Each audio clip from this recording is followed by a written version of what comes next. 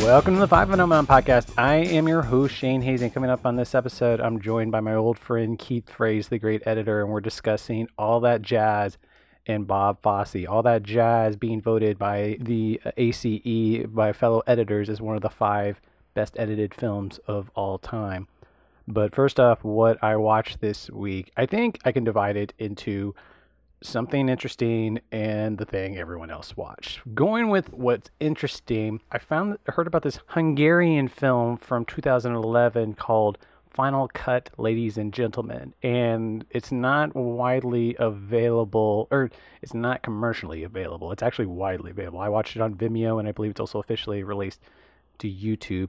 It is from 2011, but it is like the end-all be-all of mashups. This movie is clipped together of trying to tell the same story, boy meets girl, throughout all these film clips throughout the film history, and there's like over 150 clips in it. It's directed by Georgi Palfe, and I guess what happened was he had his funding taken away from him from a state grant, but he still had a post-production grant, and he had 4 editors work for 3 years on this, and it played at Cannes.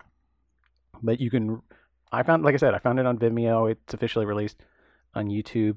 I want to say Béla Tarr is listed as one of the producers on it. It's a joy. It's an absolute joy. And I mean, to be fair, I'm an easy lay for mashup movies, and especially something that can go feature length. Like I can't think of another mashup off the top of my head besides Los Angeles Plays Itself. And to be fair, I get into the habit of, like, whenever I watch mashups, it's the gamification in me, but I try to see if I can pick where the clip is from. But they pick from all over the map, from Touch of Evil to Titanic to Chaplin to all over the place. But as for what I watch that everyone else watched, Godzilla vs. Kong. I didn't mention this last week, but for the TV on the radio audience, who's got 2 thumbs and got vaccinated last week or like a week and a half ago? Me, or at least I got my first dose. And so, even though I'm only halfway there, I was maybe going to start braving the movie theater again, even though in theory I've been going since last July, and tried in December, January to go consistently when the theaters were still pretty dead and empty. But now Godzilla vs. Kong had like the single best pandemic opening, I believe. And so anyone who's thinking about going back to the movie, the best piece of advice I can give you, if you're still wary of it, is to, if your theater has advanced seating, just check how crowded the theater is. And when I checked, sure enough, it was crowded. So I backed off, watched it at home, and I am of multiple minds on this movie just because, in theory, this made me miss the theatrical experience that is not available to me in Evansville, just because I wanted to see this at an Alamo Drafthouse. I wanted to see this movie with a really fun pre-screening video of made by people who are Toho fans and who understood the appeal of monster versus monster movies. And I really wanted to be like eating chicken wings or chips and queso while watching this. Someone else pointed out, I read recently, the film critic, this, like, after the last year of me complaining about wanting to get back into a theater, enjoy the theatrical experience, that actually there's a weird feeling in 2020 where we didn't actually miss the theater, or I didn't miss the theatrical experience as it is now. And I know if I had gone in there, I would have gone with a terrible crowd to watch this movie. And I know that's contradictory, but just an Evansville crowd, I just would imagine would enjoy movie. And just this movie is dumb. And the thing about when you had a year of theatrical movies taken away from you, I mean, I'll rail against the gatekeepers' choices on what movies are having hundreds of millions of dollars spent on them, and I'm sure they're listening and taking notes on everything I'm saying to them. But why spend the money on this? Just why? This movie is everything, just so fucking stupid. Like the scene where Brian Tyree Henry and Millie Bobby Brown, with Brian Tyree Henry playing the know-it-all podcaster, fuck those guys, and turns to Millie Bobby Brown, and they both find lines of agreement by admitting that they don't drink tap water because there's fluoride in the tap water, and the movie treats them as the smart ones. Just what what the fuck movies are we making for people? We sit around wondering why people are so conspiracy minded, and then you make the heroes and the smart ones in the movie say shit like this. It's just didn't Doctor Strangelove like have the whole plot of the movie based on the idea that a man blows up the world because he thinks that fluoride is put into water that's poisoning him, or at least making him impotent? This movie's stupid. I mean, it's and I think everyone else is commenting on it. The other fascinating thing about everyone's complaints about the stupidity of the movie is the usual complaint with all the Godzilla movies that the human stories are getting in the way. I either read or saw a YouTube video a while back pointing out they did a graph comparing the American Godzilla movies with the Toho movies, and they compared and contrasted the amount of human screen time versus monster screen time. And they found that the Gareth Edwards version actually was right in the middle of the graph. And I don't pretend to be a Toho fan, so I don't. But it seems like the human stuff is the engines for these movies, and I don't know, maybe the American just hasn't nailed it yet, or the spectacle's too good. I just wish this movie was dumb, wasn't as dumb, and I'm so sick of this junk values that studio heads are putting into these movies, and movies to come back from 2020 and to get people back into theaters. Movies need to be better. They need to justify. They need to be more intimate and spectacle. The franchises no longer have a blank check on, hopefully, on the lowest common denominator. And to get asses back into seats, studios just need to make better movies. I mean, that's the bottom line of it. So, anyway, on with the episode.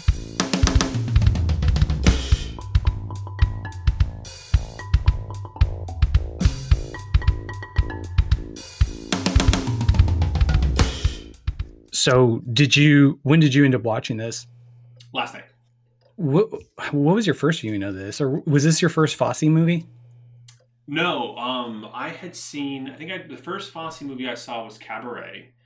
Because I feel like that would have been a lot of people. A lot of people would have done the thing where they go through the Academy Award winner lists or something like that.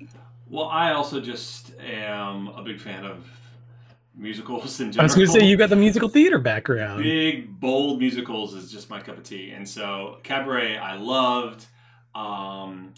I forgot when I saw it, but it definitely must have been early on, because I for as long as I can remember, I've had like a deep-seated crush on Liza Minnelli, and I think it was only from that movie. So, but so Cabaret, and then I saw Lenny, and Lenny I saw a couple of times. I was gonna try to find this. Before we talked, but I don't know if I told you this. There was like a scholarship or something I applied for in college, or maybe it was even after college. I was like thinking about going to grad school. I can't remember what. And one of the things, it was in film. It was for an editing scholarship. And one of the things I had to do was write a paper on a film that I thought was like had truly inspired editing. And I didn't want to choose like the standard stuff, or write about, everyone's going to write about Lawrence of Arabia and the cut from the match to the sun and stuff like that. So I was like, I wanted to find something that people probably wouldn't be talking about. So I chose Lenny. So I wrote a whole paper on Lenny. And I couldn't find it again. I don't know. I'm sure it must have been lost to somewhere in my hard drive. But I remember loving that movie so much and the editing of it. And I've actually, when I taught classes in editing since then, I've shown scenes from Lenny and tried talking about it. What's funny is, as I've gotten more into the research, rereading a little of Sam Wasson's book, and just hearing Alan Heim, the editor of both Lenny and All That Jazz talk, like, deceptively, it sounds like Lenny is the more, because a lot of what's impressively edited in All That Jazz was written in. And they talked about how it was staged that way and ended up being more restrictive just because they would shot, I assume, not in a nonlinear fashion where they knew what was cutting to what. And whereas, as a process we've discovered in the past, a lot of times it's more interesting, and sometimes, if you get it right, organic, to discover this than to have it like conceptualized that way. And it gives you more freedom to actually make it work once you're in the editorial room. And Lenny was that way. They discovered more. That's so interesting. Well, I actually am fascinated to hear that any of what was done in All That Jazz was actually written into the script, because it feels like it was all found. Like so much of it seems like it was found and discovered and had to be experimented with. I don't know how a person could possibly have written that into the script. Well, you get to that last half hour. That last half hour where there's two Bob Fosse's. One's in a hospital bed. One's directing himself. Right. So you have to figure that out. But I mean, so I don't really have auspicious memory of. I did watch Bob Fosse a bit in high school before going into college, but he wasn't one of those early people. But I really thought that he only did 3 movies. I thought he did Cabaret, Lenny, All That Jazz. I saw Star 80 a few years later I've mentioned it a few times on this show. Richard Linklater used to have a series that he would show 35 millimeter prints at the Marquesa in Austin for this series he called Jewels in the Wasteland, about movies from the 80s that were ignored. And so I saw that for the first time on a print that he presented. And then I just saw Sweet Charity, Fosse's very first movie, just a few weeks ago. And we'll get into Sweet Charity later. I probably should kind of glaze over it just because there's not much to say about it except a historical antecedent. But the thing about Cabaret, when I first saw it, I didn't really think of it as a musical. And reading more about it, this editorial idea he had where the musical sequences were separated from basically non-musical dramatic scenes played out around it, and then when they got to editorial, they found that they started intercutting the actual dramatic stuff with the musical sequences. It still gave you the musical feeling of characters expressing something or something being expressed more. But because Fosse described Cabaret as the first adult musical, or at least the first adult American musical. And then you go into Lenny, which besides a few strip dance numbers, doesn't really have much music and has very, very few dance into it. And then you do the intercutting there too, where it's based on a play where there would be Lenny Bruce stand-up stuff, and then it would be intercut with a scene that's supposed to juxtapose that. And then they decided to cut it together. And he found that as he embraced editorial more, he wrote it into All That Jazz, apparently. Oh, interesting. Yeah, I mean, the thing that I always...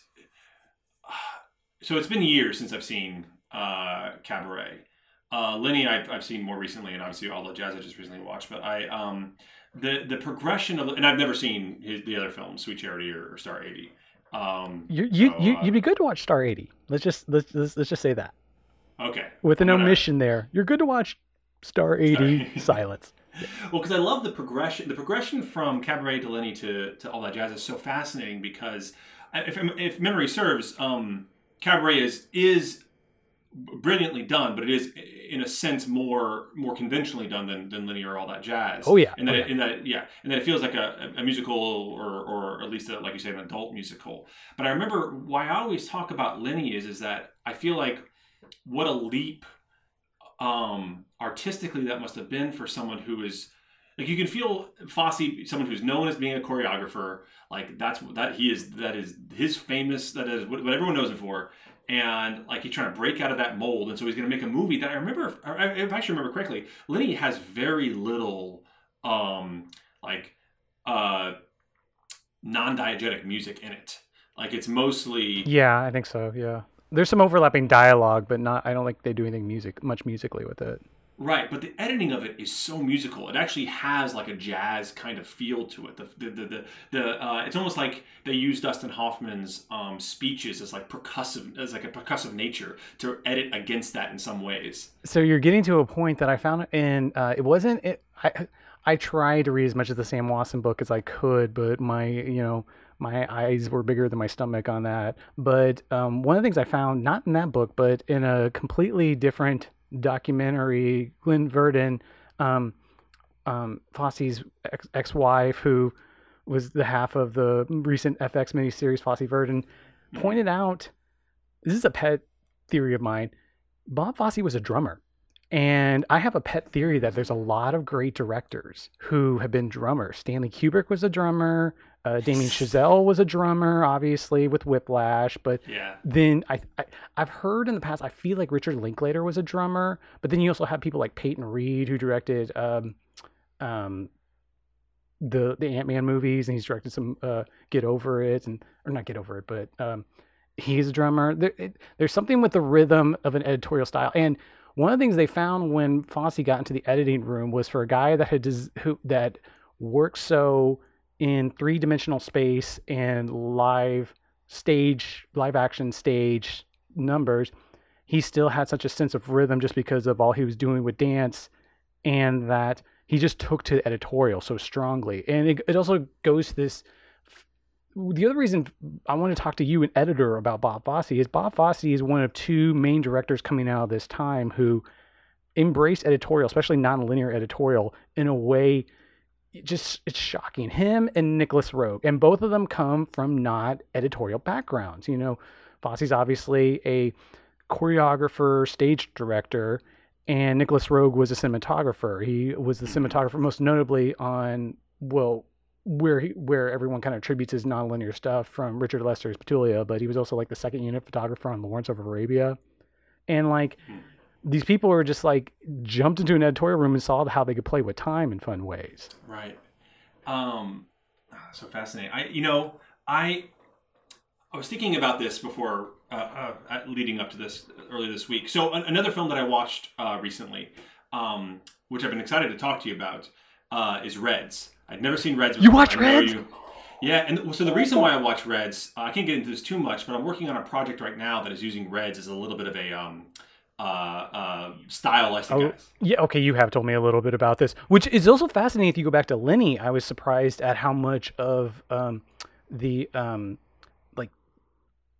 honey stuff, or like the interview stuff there, like, right, exactly, is an antecedent to that. Yeah, and I'm not bringing this up necessarily to talk about the interview stuff, although all that stuff is brilliant in Reds. But there is a quality of editing that I saw in Reds that's also very similar in all that jazz, and also in Lenny, in that there's a here's actually how I'm going to describe it. I was at a test screening for a film that I was working on. I won't say which film, but I was at a test screening, and someone who was in the test screening was a film critic, and they came up to me and talked to me afterwards. And I mean, they were okay with how the whole film played out, but mainly there was something that we had done in the very beginning of the film that was a little bit more fast-paced. And what he said was, I'll never forget, he described it this way. He said, the beginning of the film was very crunchy. You have a lot of crunchy editing in there. Crunchy. And I'm like, I have no idea what that means. But what I took it to realize... But you do know what that means, though. That's an evocative term. It's a very evocative, and I feel like that's the kind of editing style of something like Reds and something like All That Jazz, where the editing is very...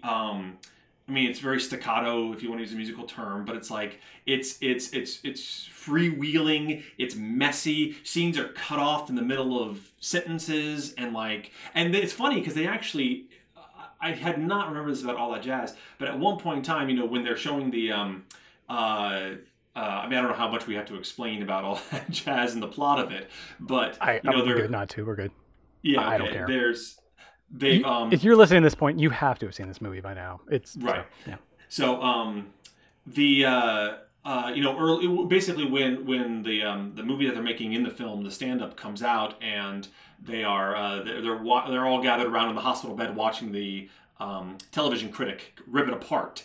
She's talking about the frantic editing, where scenes are cut off before the dramatic action resolves itself. Yeah, I remember that phrase particularly. I thought that was a good thing. Yeah, and exactly. I was like, no, that's what makes it so brilliant, is that the scenes are that type of editing style where scenes don't settle and where you jump out at the climax is so invigorating to me.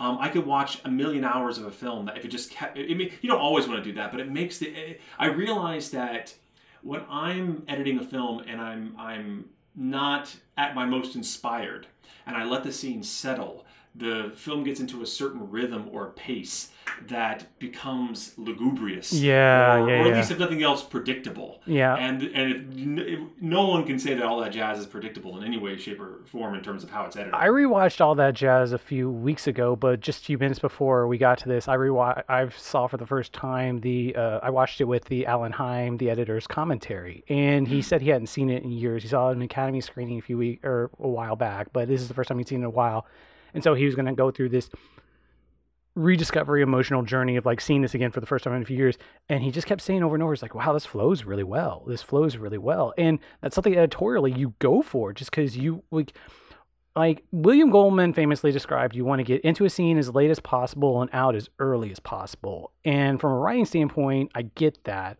but I have always found it to be more, you don't want the audience to feel that they understand the rhythm of a scene so that they know where it's going and they can predict where it's going. So if they understand the rhythm of a scene when the scene's only like halfway through, they kind of know where it's going and they're bored already. So that's why you want to cut off the beginning and cut off the end, just because it also just connects the previous scene to the next scene and it just keeps the movie flowing better. Yeah, this movie tumbles along it tumbles along like a drum solo. Like you're just constantly with the rhythms changing and moving, and it's absolutely fascinating to watch from a craft point of view.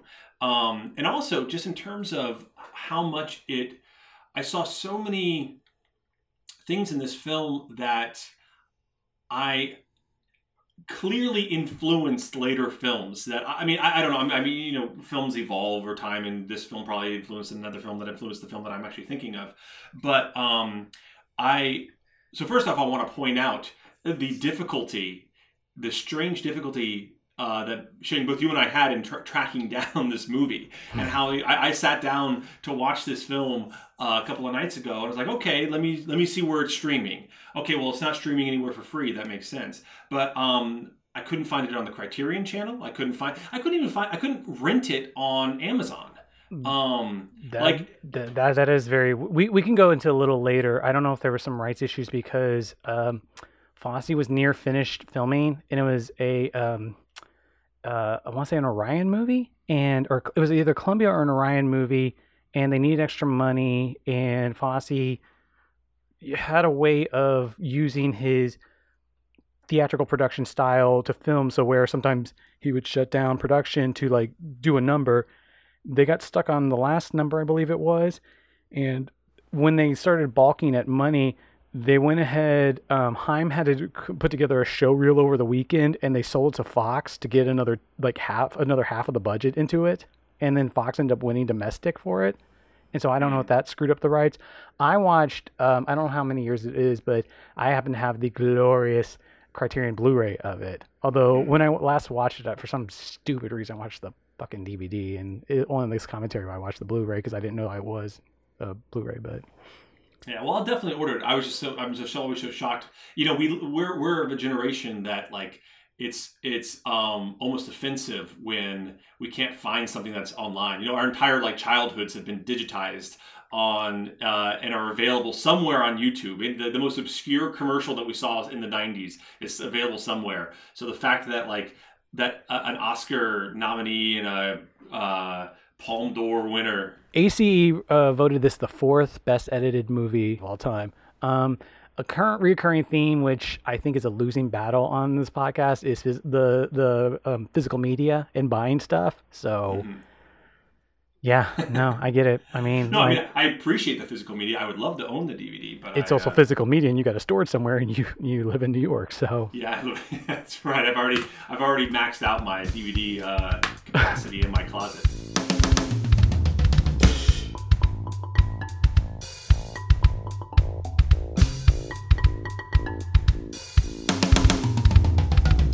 But I was going to say that in terms of like the films that this clearly inspired. I mean, I don't know if this is where I got it from, but the It's Showtime Folks montage with the Dexedrine popping of the pills. Mm-hmm. I mean, is that where Aronofsky got his like hip hop montage inspiration from Requiem for a Dream?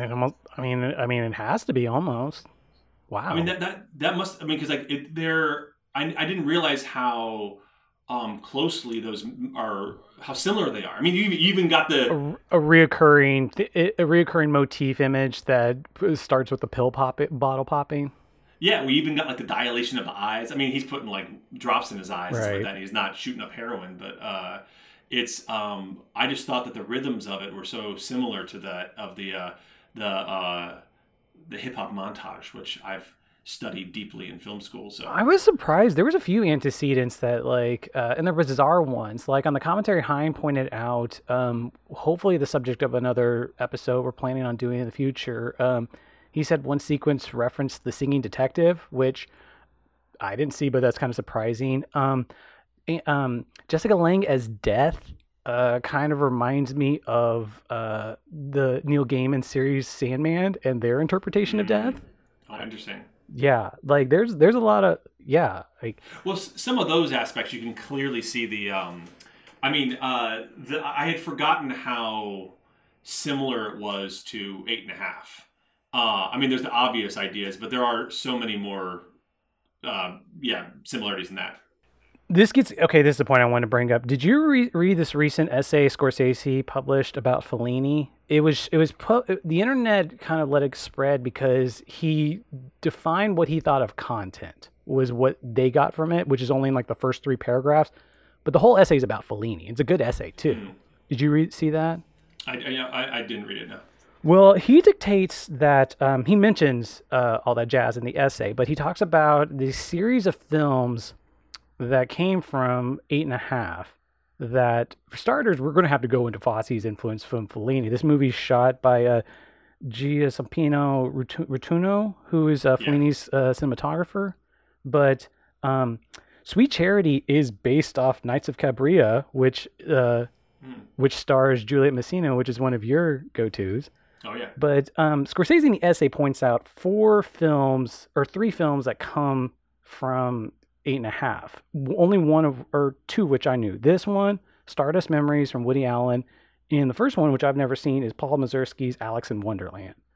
But this gets to one of the weird tonal, maybe philosophical oddities I find about this movie, that once you watch it, it's a director making an autobiographical movie about him apologizing to all the people in his life while being very straightforward and honest about all the things going through his life, but he's still in a position of power. And he's still like, you get the sense that he's sorry for all the stuff he's doing, but he's not willing to change anything in his life to make anything better for the people around him. Yeah, it's fascinating watching this movie now in today's age, because as I was watching it, I was just thinking about like, hey, this is kind of a movie. Like you can't, you can't make a movie like this. I mean, what's so interesting about it? How do I put this? It's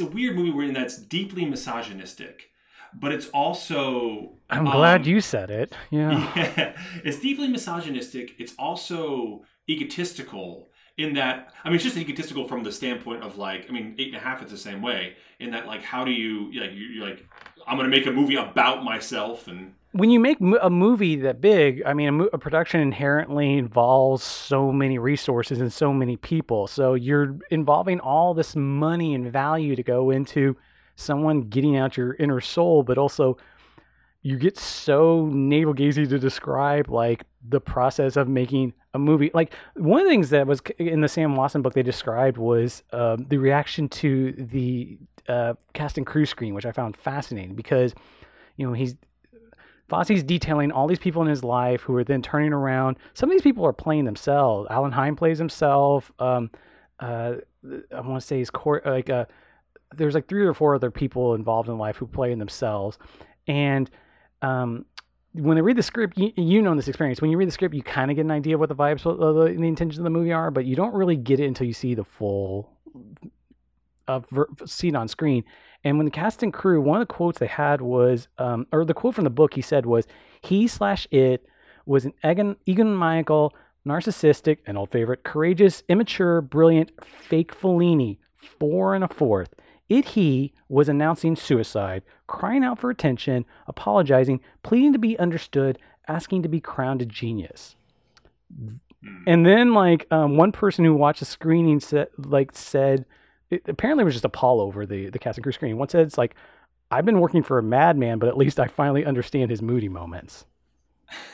That's so fascinating. Well, that's what makes the movie so interesting, is that, like, it is, like I said, like, the character is both shown, the character of Joe Gideon is both shown to be somebody who's despicable and not to be given much sympathy, but it's also to be heralded as a genius, to be heralded for his work, to be shown as actually a misunderstood genius. So it's this weird film of like, you can tell it's a confessional. It's a confession. And, yeah. Totally. And that's admirable, but it's not just a confessional. It is also like he's also, you know, blowing smoke up his own ass a bit. And I mean, it's hard to say because Fosse is a genius, or was a genius. And but it's just these weird kind of, I mean, this is the kind of strange narcissistic endeavor to make a film about yourself, so deeply about yourself and so clearly about yourself. And it's interesting to, as an artist, I'm sure, to like explore your own darkness, I think is very, very admirable as an artistic achievement. But there's also so many problematic aspects of the film, because while exploring the darkness, there's also plenty of other avenues that he shows. It's almost like it's I don't even know how to put it. It's almost like he's looking back into his past and trying to apologize for certain things that he's still in the process of doing. Oh, totally. While he's making this movie. Well, so one of the fascinating things was rewatching this. I think this is now my third viewing. I feel like reading the Sam Wasson book, as much as I got into it, he nailed a lot of what his problems were, and he nailed a lot of what the people in his life thought his problems were. But the other big reason I wanted to do this, and the reason Fosse has been on my mind, was you didn't by chance see any from a few years ago, the Fosse Verdon miniseries. No, I didn't. The Fosse Verdon miniseries is based on the Sam Wasson book, but what I had heard from a friend was that their daughter wanted Gwen Verdon to be involved, be a bigger part of the thing, just to point out how much she was in part of the process. And you resaw a lot of the stuff he was talking about and all that jazz from the point of view of a person who was just not just like this side character that doesn't pass the Bechdel test of being like, oh yeah, I'm sorry, or what's the quote at the end? At least I won't have to lie to you anymore. Like, right. Not that person who's like, oh, I'm a fully actualized person because you told me you don't have to lie to me anymore. This is actually like dramatized the real thing. The 8th episode is the one I wanted to talk about, because the way the series goes is it covers all of his movies. It doesn't go to Star 80, but it starts out with Sweet Charity. And the final episode, Bob Fosse was best friends with, amongst other playwrights, Paddy Chayefsky. Paddy Chayefsky is a major character in the series. Mm-hmm. And the 8th episode owns with this monologue this dialogue between them in Central Park, where Fosse's about a month away from shooting, and he's complaining about the script. And earlier episodes, Fosse has been pushing himself, and he's had his heart attack in 1974 or whenever it was. And ended up, Paddy Chayefsky had another heart attack, and he's closer to death right now too. So they're commiserating as two friends who've had heart attacks.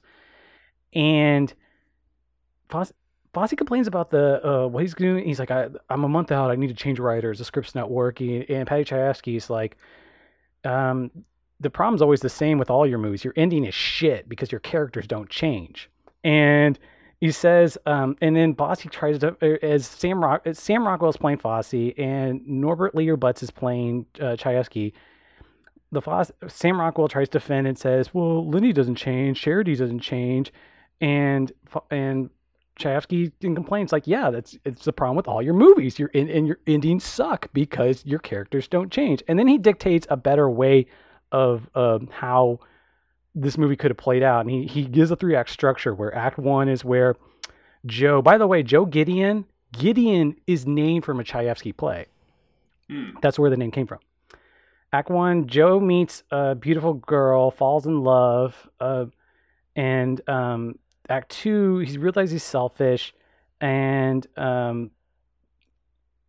he keeps screwing around. He can't stop himself. He ends up in the hospital. And then Act 3 is when he realizes that Gwen Verdon was the woman he wanted to be with all along. Now, granted, the series is about him and Gwen Verdon's relationship, but also Anne-Marie King is the girlfriend from the first act in this scenario.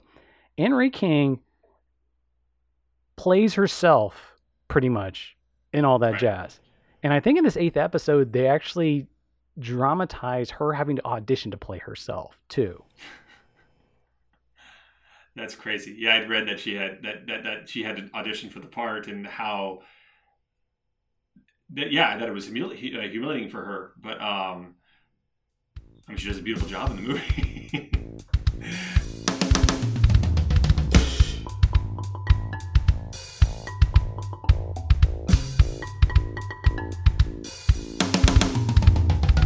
This also goes to the weird thing of all that jazz is about an autobiography where Fosse went down to such details as the Dexedrine bottle, the address on the Dexedrine bottle is 3 streets off from his real address.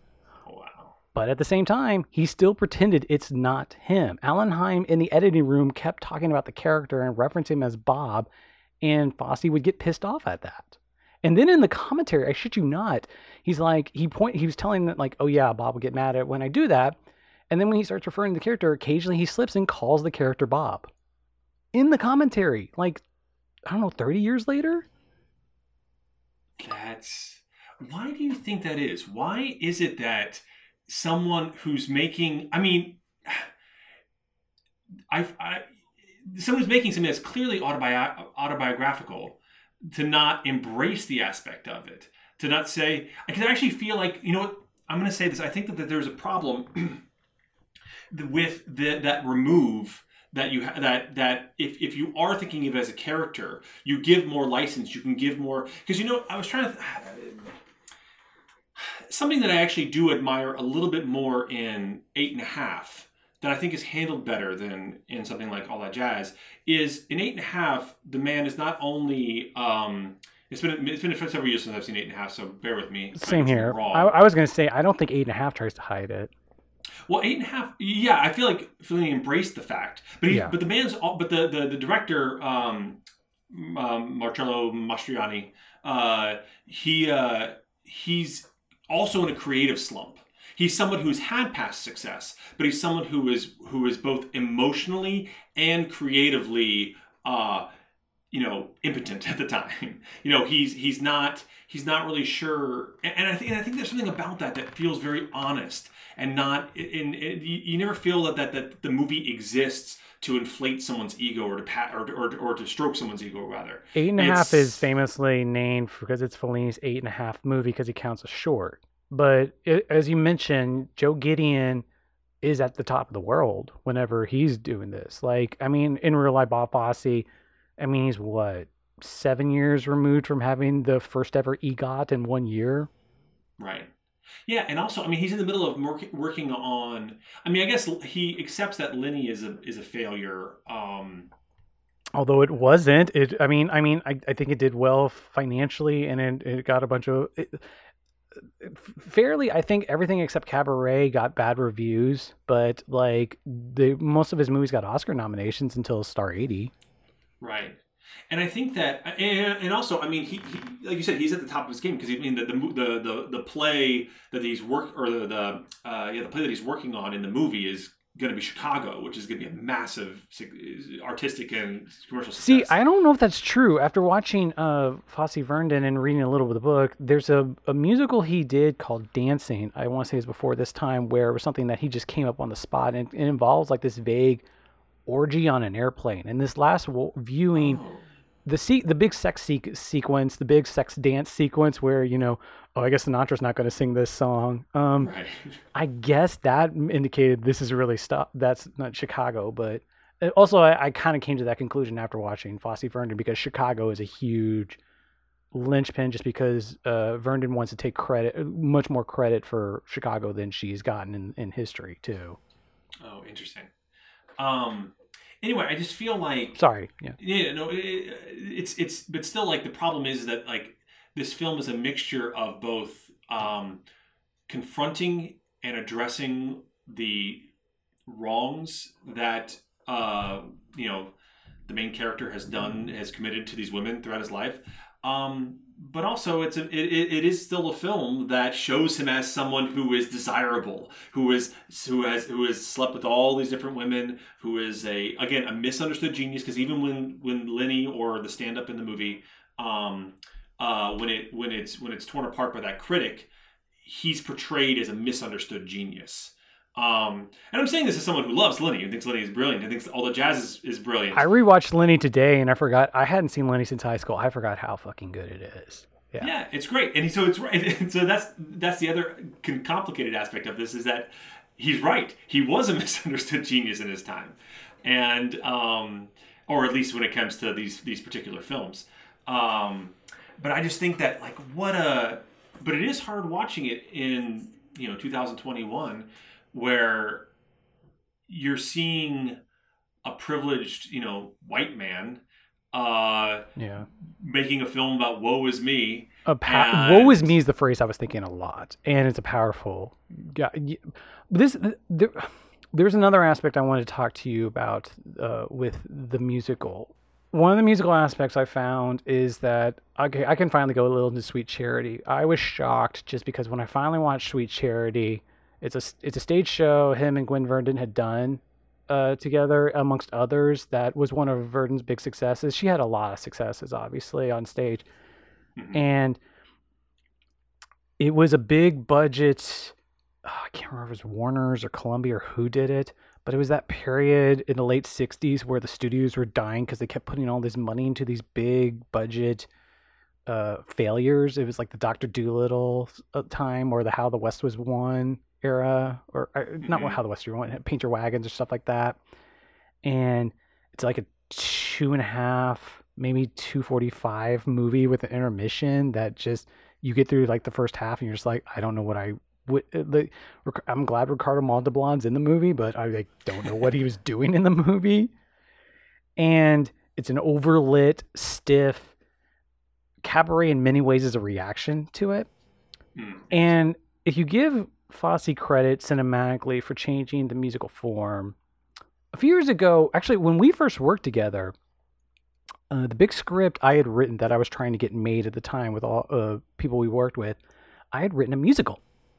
And I was fascinated by this idea of the musical going from, when I was a teenager first becoming a film snob, I don't know if you got this when you first started getting into film, but you talk to your friends or your parents and they'd be like, oh, you're into film.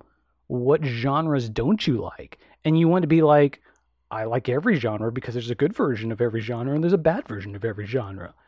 But when I was a teenager, I would answer that with musicals. I hated musicals because at the time, well, years before that, the Disney Broadway version of that was where, to me, a musical was this very facile, almost commercial selling of something, like where lyrics were just, I always got the sense that people doing song and dance were trying too fucking hard to please me, and it was exhausting to watch sometimes.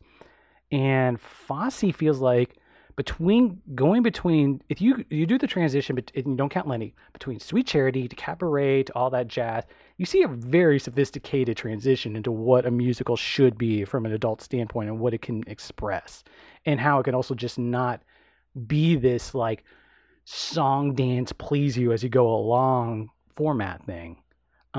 As someone that I know was into into musicals in high school, I kind of wanted to put that to you. What's your thoughts?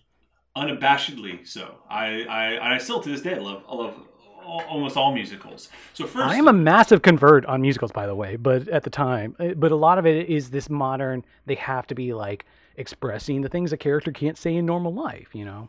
Well, I can't remember who said this or where I heard this, but this was all. I think this kind of best adequately or best expresses why I think, like, why do musicals work? Like, why do they work at all? Like, why does it, like, why, film is all about us. Why did they get past the suspension of disbelief? Exactly. I was going to say, like, yeah, film is all about the suspension of disbelief, and how are we able to suspend disbelief when someone who had just been talking all of a sudden starts singing and dancing? And someone said at one point that for all of humanity, we sing when we're at our most, when our emotions are most peaked. Like when think about like being in church and like being in, or you're at a football game and you start singing a song, the team song or something like that, and or anything, like you sing when you're so riled up and you have so much emotion and you just rah, or I don't know. Someone said this to you? Well, no, I heard it in some interview. I can't remember who it was or what it is. It's it's one of those things that's. I'm sure I'm destroying what the actual message of it was, but it's been bouncing around in my head for years. But there is this notion that whenever we want to express, can't be expressed through any sort of intelligent speech. You sing and that comes out as pure emotion. And I think for some reason that works, and that's why, like, I mean, the songs that I've always loved the most is when a character is just at its, I love the big ballads. I love those things where someone is just like, the energy in them is vibrating so much that it's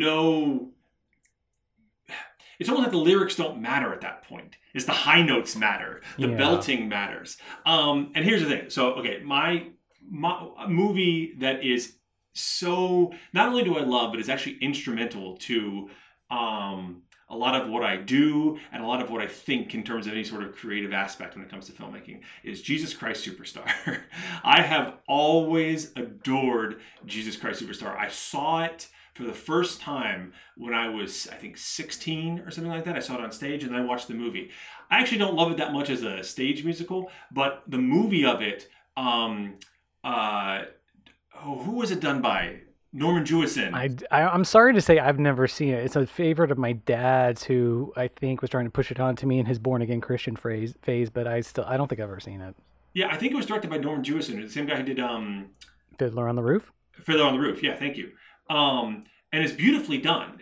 But it's just something about it is. I remember the Mr. Show parody more than anything else. I've never seen that, but there is the vocal acrobatics that Andrew Lloyd Webber puts singers through in that is, I mean, it's it's a rock musical and people are hitting high notes and stuff, and it's just got so much, I don't know, it actually has swagger to it, and it's not that important me talking about this. I'm just gushing about a musical that I've always loved, but it does come down to the fact that it's like when emotions are peaked, you can't speak anymore, you have to sing. But that being said, and that's why I've always loved musicals. But I will say that what I love about All That Jazz and Lenny and Cabaret to a certain extent is the same thing, is they're actually kind of, in a way, anti-musicals. Yeah, totally. All That Jazz is an anti-musical in the same way. I kept thinking about one of my favorite Godard films is A Woman is a Woman.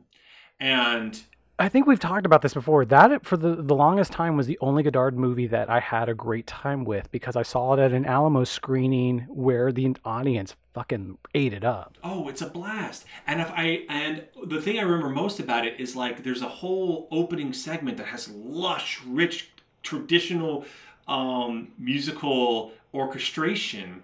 And it's all building towards the main character, this woman, like, getting on stage, and she, like, turns around and is about to sing her song, and the music cuts out and she starts singing a cappella. And then as soon as she stops singing, the music comes back in, and it's so, and not only is it just meta and interesting in a meta way, it's also, like, dramatically rich. and it's emotional in kind of a way, and she feels kind of lonely and naked and bare in a way that she wouldn't otherwise have been. And I just realized that, like, and that's the whole like subverting of expectations that All That Jazz does. And to a certain extent, I will actually say, the thing is that the musical numbers of All That Jazz are actually my least favorite parts of the movie. This last viewing, I'll be, not to contradict you, but I was really taken with them just because I've watched the three big Fosse movies within a day and a half, but like especially the ones in the last half hour. Like, see, okay, I have to jump in there for just a second because this is the one. Okay, well, first off, I want to contradict what I just said. I will say the best scene in the movie, in my mind, is when I can't remember her name, Anne Rinking. When she, her and the daughter do their little dance. Yeah, that's a cute scene. Like the one moment of joy in his life. Beautiful, beautiful scene. So I was wondering when we were going to talk about this, but I'll just jump right in. I love All That Jazz. The last 10 minutes are terrible. I've always hated. You hate the last 10 minutes. Okay. Well, Alan Hine pointed out he thought that it wasn't until the end of the movie. There was a few. It was the sequence where like after the first heart attack, where Gideon kind of roams around the hospital. He was just like that. See, I thought that stuff was like, what are we doing? And Hine was like, I think this was a little long. But then he got to the Bye Bye Life sequence at the end, and he's like, yeah, this was long. We've had fights over this. I want to short it. Well, that's the thing. It's like once you get into that Everly Brothers song, and first off, it loses all subtlety. It actually goes into camp in a way that I don't think Fosse. This is a weird thing to say, but Fosse does, like you would think Fosse would do camp really well, but I don't think it. First off, I don't think it works because I don't know what they were doing having Rory Scheider sing. He should not have opened his mouth and sung in any sort of way. And I noticed Haim was also pointing out that he wasn't keeping rhythm, and he had to cut around rhythmically dancing. Because we also haven't gotten to the whole fact that Richard Dreyfuss was originally supposed to play this role. I didn't know that at all. Richard Dreyfuss? We'll go into this in a second. I didn't want to derail your thought. We'll go into this in a second. But the whole thing, Fosse said he'd have to cut around whoever he cast as a dancer.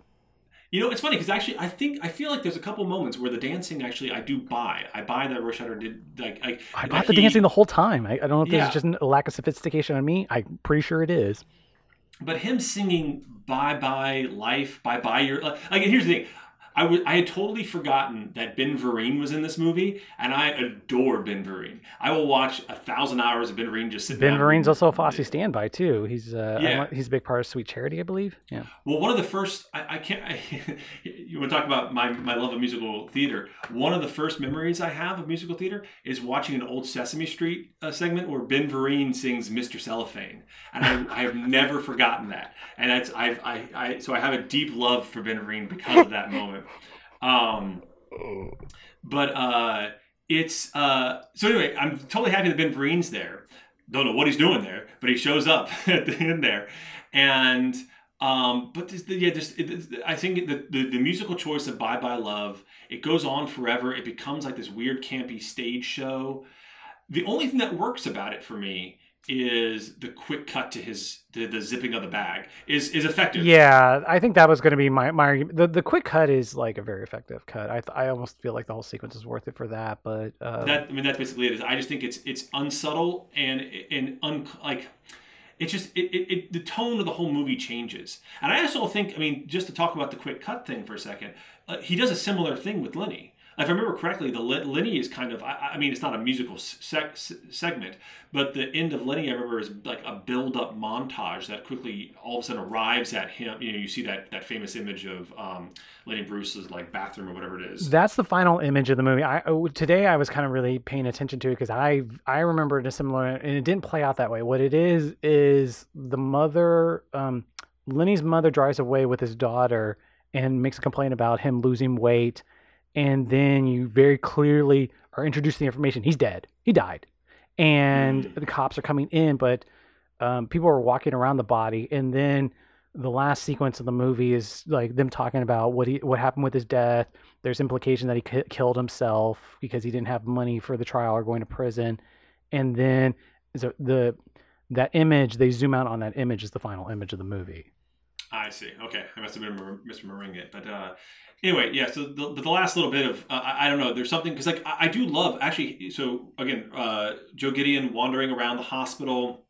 People are trying to find him. He has that kind of nice moment with the janitor. That is a great moment. Yeah, that is a good moment. Yeah, where they're like singing the songs and they're singing the Teach old It to Me Again songs. Yeah, like that. I think is actually all lovely and beautiful. It really is just like all of a sudden like this weird stage show that just I feel like. Oh, and again the stuff where it's featuring his like the director stuff of him in the bed I think is all great. The stuff featuring his ex-wife and his girlfriend and his daughter is beautiful and actually moving. It really is just like the final, unfortunately, sorry Ben Vereen, it's like your final number. Maybe it's also because I have my own connotations with Bye Bye Love. I feel like it's too famous of a song. That's fair. I think that's totally fair.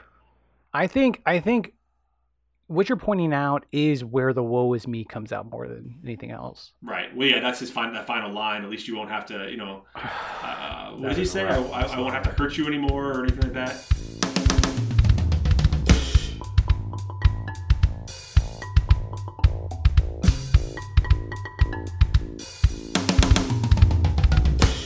There's a few things I want to point out about this. There's a ton of things I want to point out about this sequence. One of the craziest things I learned in the commentary, Alan Hyne got halfway through cutting the sequence and got a phone call that his mother had died, and then didn't work on the sequence for a long time. And then it was rough finishing the sequence after that. Wow. Yeah.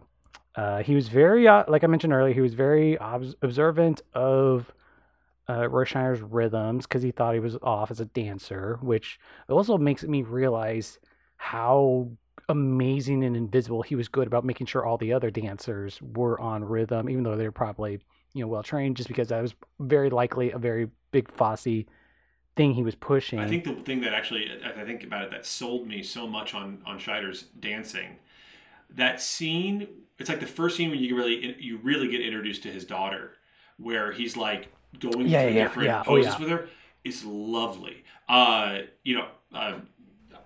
think just a few scenes later is the one where he has he's doing the choreography. He has the dancer on his back, and he's just like moving slowly in rhythm with everybody else, with the dancer just like lifting her off the ground with their shoulders kind of entwined with each other. Yeah, there's a certain confidence that he brings to it that I think that does sell it. But man, I just want to linger for a second because I do think that that's a beautiful. The stuff with the daughter is lovely. And I think escapes all the issues that I've been talking about with the misogyny and stuff like that. You can see a father who very clearly loves his daughter, but it's very, but again, from Fosse's perspective, acknowledging where he's failed as a parent. I think the relationship with his daughter is the thing that comes across most in the movie. It was a bigger deal in the Sam Wasson book, and obviously she was a major producer on the Fosse Verdon miniseries, so like they talk a big subplot on the show is about like throughout the years while he was drinking and pill popping and the rest of the family was drinking a little, she would sneak in stuff here and there, and she had to deal with addiction later in life, but she's been sober for apparently a long time too. So yeah, it's I mean, I know nothing about their relationship outside of the film. I can only speak really to what was shown in the film and what the character was. But I just think there's something so tender and loving about that scene where like they're going through the motions, because like you can tell like that's where, having a daughter myself, not quite that age, but my daughter's 5, and I like being able to share your there's something about communicating through your passions that really showcases, or there's a connection there that's it's not even hard to talk about, so and you can see that in this scene, like, they're both like, to see that his daughter is engaged in dance in a way that is very meaningful to him, and like the way that they communicate the best is by like, okay, you do this, put your legs around me, and I'm going to do this, and it's so tender and loving. but he's also at the same time, this is his passion and his job, and he's also like he's also choreographing at something at the moment, so he's like his focused on calling in something else. life. Yeah. Yeah, so he's like both focused on her but not focused on her, and I don't know. I really thought that was such a lovely scene. And again, because I have a daughter, maybe it's me just like the scenes with the daughter, I just like immediately latch onto. But I just wanted to like mention that scene and then the scene with where she dances with the girlfriend. I think is just so they're the few moments of grace in the movie. I think they're clearly the parts where the autobiographical aspects kind of seem pure. And when he's apologized, because all the books about Fosse, the miniseries in the book really makes a point that like Fosse just really wanted to fuck anything that came across his path, and like he was constantly cheating on whoever he was with, and they try to give this like Rosebudian big deal about him losing his virginity as a vaudeville dancer to some strippers when he was a kid, and both. Mm-hmm. I mean, All That Jazz has a sequence with it where he, I guess he messed himself, but like it kind of looks like he peed his pants, but he messed himself in All That Jazz. But in Fosse Verdon, they're much clearer on the actual seduction there. Oh, okay. Yeah, but it still seems like I don't know. It seems like a cop out if you're stuck to fidelity, but. All of us are stuck to fidelity, so it still seems like a cop-out. I don't know.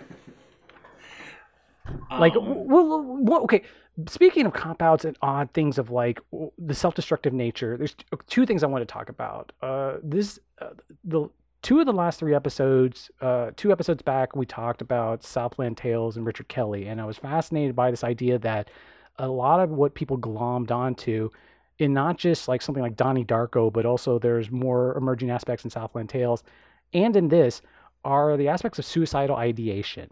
The fact that like the reason I never knew about Star 80 was because I thought this was Bob Fosse's last film, because I thought he made this film knowing he was going to die. And interesting. This movie like is so about death, and the Wasson book's all about death. I don't know, it's not so much in Fosse Verdon, but like there's a quote from Ring King says where this is not a man who does not want to die, but he did want to flirt with death. And then he cast Jessica Lange who was at the time, I don't know what role she did in between this and King Kong, but like King Kong wasn't well received and she was known as this model actress. This is like 3 years before she got her first Oscar nomination. Everyone knew she was an amazing actress. Mm-hmm. You get this beautiful actress to play death, to flirt with her. And one of the most touching things I love, big spoiler alert for Fosse Verdon, the miniseries, is it ends with Fosse's real death. And they make a meal out of the fact that when it comes time for Fosse to actually die, he dies on a sidewalk in Washington going to a previews of, I want to say it's a revival of Chicago, but Gwen Verdon's he's in Gwen Verdon's arms, and he's looking to her as he dies. And the way it's played, Fosse is afraid of death. He's just really scared. As opposed to this thing like in All That Jazz where it's flirtation. Like he's so flippant. And there's even lines in the movie where like one of the doctors says at one point he's foolishly, childishly flirting with disaster whenever like he's taking pills and having the parties in the hospital room and still smoking. Right. You know, I wonder if I've thought about this before, that maybe that there's this that I mean, the easy answer is, of course, that we're all afraid of death. Everyone's like, it's easy to be flippant until the Reaper's actually knocking at your door, and then it's like, oh shit, I wasn't prepared for this. But I actually do kind of wonder with people who have, when it comes to artists who have made great works, who are leaving, who have been building a legacy, who have been building something. I always kind of wonder in the back of my head if there's this sort of romantic ideal of going out. Like, there's always the fear as an artist that you're going to, you're gonna you're gonna fade out. You're gonna rust away. You're not gonna be able to sustain the creative output that you currently have. Go towards indifference. And so there is something romantic in theory about the idea of burning out all of a sudden rather than fading away, and that I think is, and so I just kind of wonder if there's that tension in the back of someone's mind like that, who's dealing with that. I mean, I don't know. I'm not someone who's ever dealt with the depression, or has ever dealt with in any serious way, or has dealt with any sort of like suicidal thoughts, or even engaged in any sort of like soft suicidal activities like drinking oneself to oblivion, or popping Dexedrine as much as he has. But I do wonder if there is that kind of in the back of one's head, is that. And again, from Fosse's perspective, making this movie, this feeling of I'm going to go out as making my art, and I'm going to embrace death, and it's going to be before my time, but I'll be remembered as like a martyr for my art or something like that. I did find a quote in the Wasson book. I forget what project they were working on, but the great editor Craig McKay was working with Fosse on something, and Fosse gave him a quote saying, "Yeah, this is going to be my last thing." And I think it was before All That Jazz. It was either All That Jazz or before All That Jazz. It was something related to All That Jazz. I did want to point out, weirdly, so this movie started, as best I can tell, going through the book. It was based on, they found a review of a book called Ending by Helm Viltson, and it was a book about death.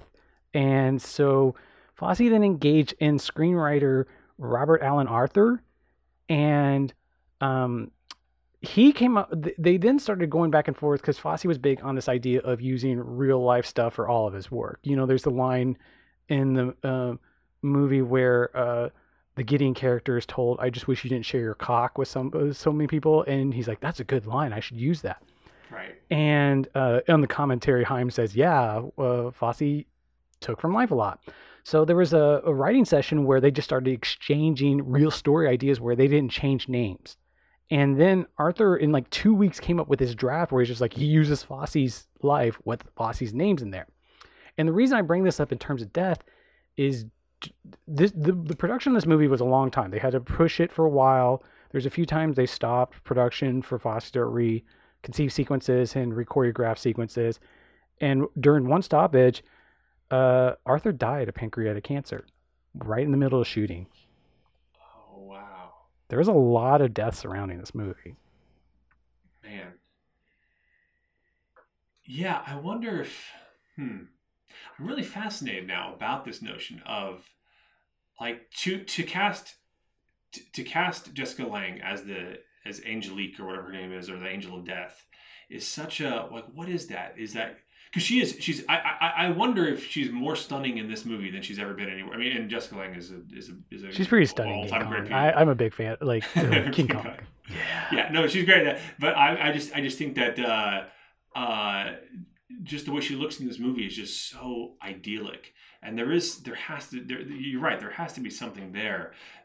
This notion that this horrifying thing is coming for me, but I'm going to turn it into this loving, gorgeous, woman who is both maternal and sensual at the same time, and I'm gonna run to her embrace. I go back to the Neil Gaiman version of death, where he conceived the character because it's like the person you want to see and like to embrace death. It's the person who's gonna be kindest to you whenever death has to come, as opposed to this cold skeleton in a hood. Fascinating.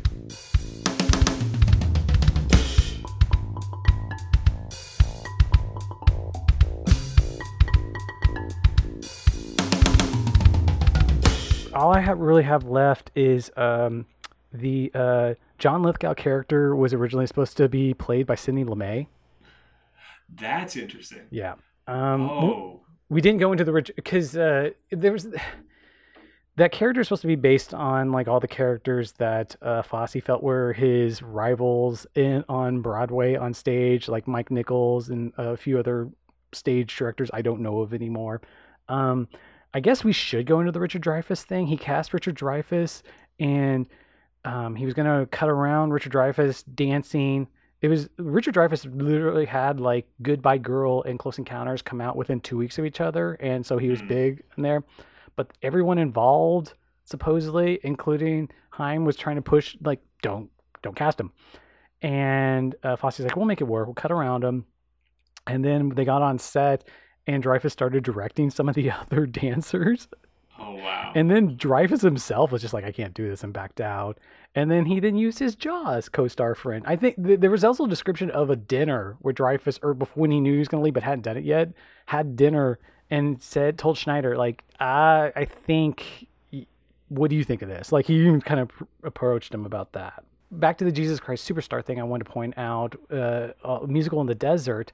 I did watch a few of Fosse's big cinematic achievements before, not stuff he didn't necessarily direct, maybe he choreographed. I got, there's a sequence in My Sister Eileen, which was supposedly one of his best, because he actually did appear on film. When he started out, he thought he was going to be the next Gene Kelly. And he has a sequence in My Sister Eileen that I watched on YouTube that was pretty cool. He's in Damn Yankees, which that sequence is shown a lot in Fosse Verdon, and that actually is a really, really cool sequence. But the one sequence that everyone on YouTube loses their shit over, and admittedly is really amazing, is a Stanley Donen children's film from the mid-70s called Little Prince, where, are you familiar? No. It's the basis of Michael Jackson's Moonwalk and the Billie G thing, but he basically does a sequence where he plays a snake in a desert trying to seduce this little kid, and he talks in these strong S snake sounds, but it's the basis Michael Jackson got the Moonwalk from, basically. And look it up on YouTube. It is really something. When Michael Jackson debuted the Moonwalk, I think it was at the BET Awards in like 83 or 84. He was wearing a very similar uniform to what Fosse wore in this sequence. I had no. Wait. So Jackson got the Moonwalk from Fosse? Like, it's an extension of it. If you ever thought of Michael Jackson's dancing style and you think of a snake moving, you can see it. And like Jackson was pretty open about saying Fosse was an influence, and apparently got to the point where he was trying to get Fosse to direct the Smooth Criminal video. This is that period where Jackson got like John Landis to do the Thriller video, Scorsese to do the Bad video. Coppola did the Captain EO. He was getting big directors to do big stuff. And so he wanted Fosse to do, back when Smooth Criminal, I forget what the original name was, but when Smooth Criminal was still a demo, he sent it to Fosse and wanted him to do the music video for it. That's so interesting. Yeah. Slight tangent. Two slight tangents. So I just showed my daughter the Smooth Criminal video for the first time, because every now and then we'll just sit down again, trying to get her into the things that I like and I'm passionate about. So I've been showing. So whenever we have spare time, I'll sit down with my phone. Per Fosse showing his daughter passion through dancing. Exactly. I'll show her various clips from different musicals or different dancing. She loves Gene Kelly. Gene Kelly is one of my favorites, and so she anything with Gene Kelly she'll watch. But I showed her the Smooth Criminal video, and the point in time, whenever Michael Jackson like leans forward and almost, I'm not sure what the move is called, but where like I know what you're talking about. Leans forward, far and comes back. She was like, oh, it blew her mind. But the other thing I'll say is the subway stop where they filmed the Bad music video. It was very, very close to where I used to live. Really? Yeah. If I remember correctly, it's the Hoyt Schermerhorn subway stop in Brooklyn. And the reason why they filmed there, they've actually filmed a lot of stuff there because there's what's called a dummy platform. There's a platform where no trains come by. It's like got multiple platforms. And so there's always like this dark platform over there that I used to always look at and be like, that's where every time I'd go with anybody, that's where they filmed the bad music video over there. I want to say that scene came up in a recent episode when we were talking about Rumblefish, because the opening fight in Rumblefish, even though it's in Oklahoma, very similar, resembles the opening fight in the Bad video. Yep. Very good subway stop. But we do have to talk just for a second. I got to cycle back about Rory Scheider. Every time he comes up in this movie, and I see him at first, like the couple times I've seen this movie, at first I was like, why did they cast him? Like he always looks so. The first couple of scenes, I'm always like, he's the wrong person to be in this movie. Then I mean, Roy Scheider's such an incredible actor. He eventually gets into it and he's great. But I always think of him as being such a strange casting He's pretty choice. blank at the beginning, I guess. Yeah. Well, just also the way he looks. I mean, he looks like a 70s porn director or something. But it's just like okay. And again, he delivers an incredible performance, and by the end, I don't question it at all. But I never would have thought of him as like, if you're casting this movie, to cast him as this character. Again, I don't know much about Fosse in real life and what he looked like and his mannerisms and stuff like that. So maybe Scheider's great for it, but anyway, I mean, I have a big soft spot for Roy Scheider. Like Roy Scheider. They had to push whenever they switched to him. He was shooting Jonathan Demme's very underrated movie Last Embrace, which just Roy Scheider in the 70s was just awesome. Like, oh yeah, he was in everything that was great. He was like in it. Yeah, and so I don't know. There's a part of me that thinks that Fosse may have been leaning toward things that obfuscate, because clearly the dress was going to look like him. Fosse, I mean, he has the bowler hat is the big part of his dress, and he will openly admit that was because of his receding hairline, and his receding hairline was the reason he never became Gene Kelly on film and had to switch to directing and choreography. It was a big reason, I assume, but I don't know. So he does Star 80 after this, and then he mainly is on stage as film people. I don't know about you, but I barely know what he did after that. There was a few mentions in the book. I didn't read some of that stuff. His last thing he almost did was he tried to do a movie on Walter Winchell that Michael Herr was going to write. Michael Herr was the man who wrote the great Vietnam book Dispatches, but which then got Kubrick to have him co-write Full Metal Jacket amongst three other writers. Right. And Michael Herr wrote also great, one of the best books on Kubrick too. And that was what he was working on when he died. How old was he when he died? You know? Mid-50s, I think. It was a heart attack. And I mean, like, unsurprisingly and anticlimactically, a heart attack he died of. Yeah, that's so wild. He died so young. It's just, I was thinking in terms of, if you look at, I don't think he's mentioned barely any in the Peter Biskind book, Easy Rider, Raging Bulls. But it seems like the fact that it's a big director who didn't have that, like, time where he just faded out in the 80s, he just died. It has that Hal Ashby feel where, like, he just died too young. And, like, great stuff. Like, and it's why, like, I'm pissed off of, like, why were you flirting with death? You had so much more. You could have, these other directors had so much more that they did. Yeah. Well, the thing the reason why I always like to bring up Fosse and talk about Fosse is because I'm his legacy is so strange to me as someone who truly admires his films and some of the stuff that, the technical achievements that he was able to achieve with his filmmaking. I'm so surprised that, like, he's in some ways he's become a little bit of a punchline. Like, everyone knows of him as, like, the Fosse hands, jazz hands. After we just did this Mike Nichols episode a few episodes back, and after we got done recording it, I pointed out that, like, I was going to do a Fosse episode and that he was a contemporary rival of Mike Nichols, and it was with host Ted Haycraft, and he kind of made a crack of, like, the joke, which is an improvised joke in Birdcage, but where Robin Williams in a Mike Nichols film goes, Fosse, Fosse, Fosse. Yeah.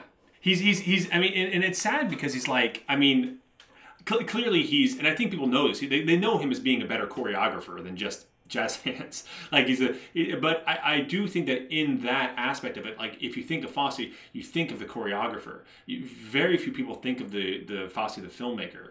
And not which is so Fosse, weird. The filmmaker, but the, like, adventurous, artistically advancing filmmaker that he was. And even, like, because Hal Ashby, I do agree, is somebody who's kind of faded away a little bit in terms of, like, the name, but there's such a cult following for around his period, and going from Harold and Maude all the way to maybe Coming Home, like, that period is pretty heralded. And, like, it's, I mean, Fosse made 3 movies. Like, one of the things the Wasson book pointed out was the basic reason Fosse took to editing, which I think is the main reason I wanted to talk to you about this, just because like he's one of the most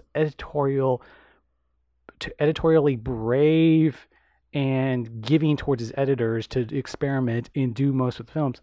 It came from like his obsession with the choreography and like the fact that his style involved the like weird little rhythmic hand jabs that come off like a hand on the hip where the fingers would then flip out. He wanted to cut to the close-up rhythmically of that and things like that.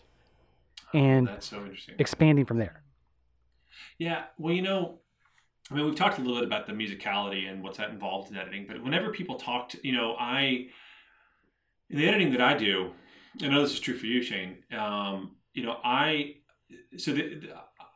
always I do a lot of work with the soundtrack, both the musical soundtrack as well as the sound effects tracks whenever I'm editing, and I consider myself to be very, very musically inclined, and so I'm always, when I'm interviewing for jobs or I'm discussing jobs with directors before I actually take the job, I'm always talking about, okay, what do we think about in terms of music, or even absence of music, doesn't matter, but it's all the same thing. But like, the first question I always ask is like, what music are you listening to while you're either writing the film or planning for the film or whatnot? Because I do think that music. The first question I ask directors are, what scores do you want to temp this with?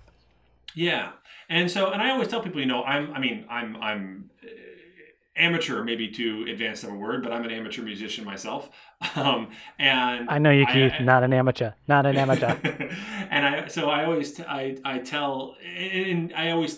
people always get excited about that because they understand that the musicality of editing is everything.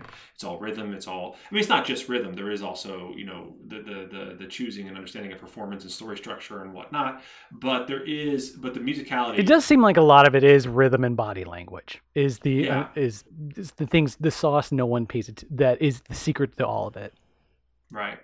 And, I don't think about it enough. I don't know if I want this to get out there, but I'll say it. So I did flirt with dance for a long time. I have pictures too, by the way. So not only, we mentioned my musical theater background. I came from a background of theater, but I did do a lot of classes in dance and whatnot. And I'm a terrible dancer, so take that for what it's worth. But I admire the craft of dancing so much, and I love watching dance sequences from old movies. Like I know my daughter and I were watching clips from West Side Story the other day, and I admire them so much. They talk of West Side Story as this big. It's Oklahoma, West Side Story, and Cabaret, I think, are the big musicals that are big trend centers they talk about in the Wasson book. Yeah, and I just think that there's something. I mean, whenever I'm doing like my morning jogs, and you have to like, your brain has to kind of melt away and get into the rhythm of the jog, and your brain goes into various places. The main place where mine goes to is the stage, and like imagining myself dancing and picturing myself as a beautiful butterfly dancer, someone who can dance well, and that's kind of like my happy space. And I've never been that kind of person. I enjoy dancing. I will cut a rug at any wedding, but the notion of being a trained classical dancer who's so in touch with one's body has always been so fascinating to me. And I don't know if it heartens me to think about Fosse taking that sort of love and passion and transitioning it into an editing style that is so unique and fascinating. I get that. I think the transition to the editorial style, just because that's the stuff that history is going to remember. I think the thing I found fascinatingly odd and weird, the musical I mentioned earlier, one of the things that I wrote, one of the most notable things about it is there's no dancing in it. In fact, there's a line in the movie I wrote that I was so proud of, where a character asks another character to dance, and the other character responds with, "Oh, I don't dance. I don't like people with confidence." And one of the things that, like with the Wasson book and the Fosse Verdon series, when they show, weirdly, everyone gives Fosse credit as someone for such a perfectionist. Like, we also haven't talked about like his general creative style of constantly changing, constantly reworking. Nothing is set in stone. Everything is fluid. Everything has a tiny bit of way of improvement. And he's dealing with these dancers, and he's actually really kind to them as he's constantly improving their performance. Although occasionally they show points where he seems like he might or might not be cruel to them. I didn't mention one of the fascinating things that both the miniseries and the book takes on is the book opens with the quote with Bob Fosse asking, "How much time do I have left?" With the idea being that he has an infinite amount of ideas that he can maybe try an A and B on and maybe improve or not. And so within the style of both the miniseries and the book is structurally done with how much time he has left in his life. So each chapter in the book is like 12 years left or 11 years left. And the miniseries is done with how much time is left till he dies. And then obviously it builds up to his death scene in the miniseries. Well, that reminds me of two things. The first thing is a quote from Isaac Asimov, which I used to have on my computer screen for a while, which was, if I think he said something, I'm gonna destroy it, but it was basically, if someone told me I only had 6 minutes left to live, I would simply write faster. And which, if you know Isaac Asimov's, Isaac Asimov, I think he published like 150 books or something like that in his lifetime. He has he had this great writing thing. I remembered, I think it was him that said that one of the best methods to help him writing was to go watch a bad movie in a theater. Oh, that's interesting. He would get bored with the movie and then start thinking about his own story. That's interesting. I used to do, I'm not much of a writer, but like I used to do that in church. That was always I used to go to church still a lot when I was still in film school and I was making short films. And that's where I would get all my ideas from, because there's something, I grew up Catholic. And so there's something about the Catholic service that is, I don't know if you know this about the Catholic services, but it's like, there's a structured, you do the first reading, the second reading, and then the homily. And, the first reading, the second reading, the gospel, and then the homily. And you bad the reading Catholic. Yeah, I know. It's been years, and I think they've probably changed it up since I last went anyway. The readings in the gospel are always the same every year. That particular day on that year, it's always the same. So you've heard these stories countless times if you've gone to church ever since you were a kid. And the particular church that I went to, the homily that was read by the priest or the deacon, we didn't have very enigmatic or very charismatic. We didn't have very charismatic speakers, so they were always very boring. Anyway, this is just to say my mind would always drift into this kind of trance-like state, and I found like those were the best ideas I got. It was the only time, because it's really the only time in your life where you slip into that kind of state of boardom, and you're Is that why all your short films were about guilt? They're about guilt. They're both about guilt and religion. A lot of them were too, because I was like, that's where I was doing all the writing I was doing. Alan Heim, have you? He still lives in New York. Have you ever crossed his path?